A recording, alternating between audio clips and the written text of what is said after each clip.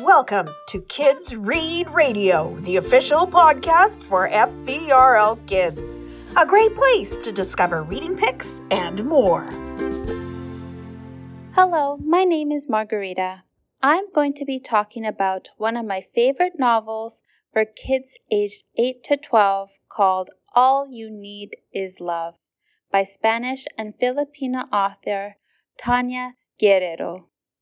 All You Need Is Love is a story about becoming who you are and told by someone who has actually lived a similar experience.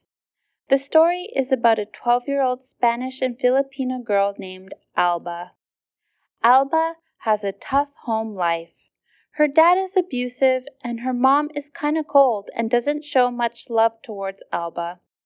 Alba's mom decided the best thing to do is move to Barcelona, Spain, to be with her grandmother, who she calls Abuela.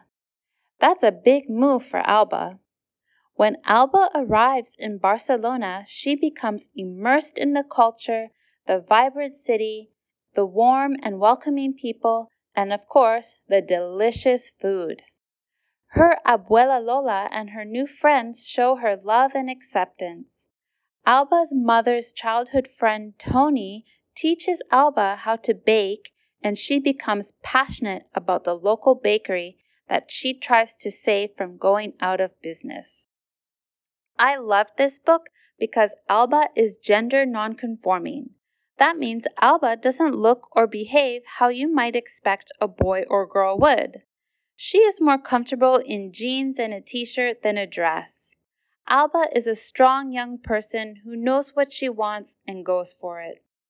The book touches the topic of domestic violence between Alba's parents, but it isn't the main theme of the story, so there's nothing too violent or scary in the book.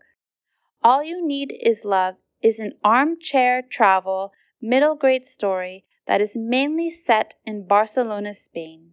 Armchair travel means it feels like you can take a trip right from home while you're reading. If you read it, you will enjoy reading about the food and rich culture of Spain.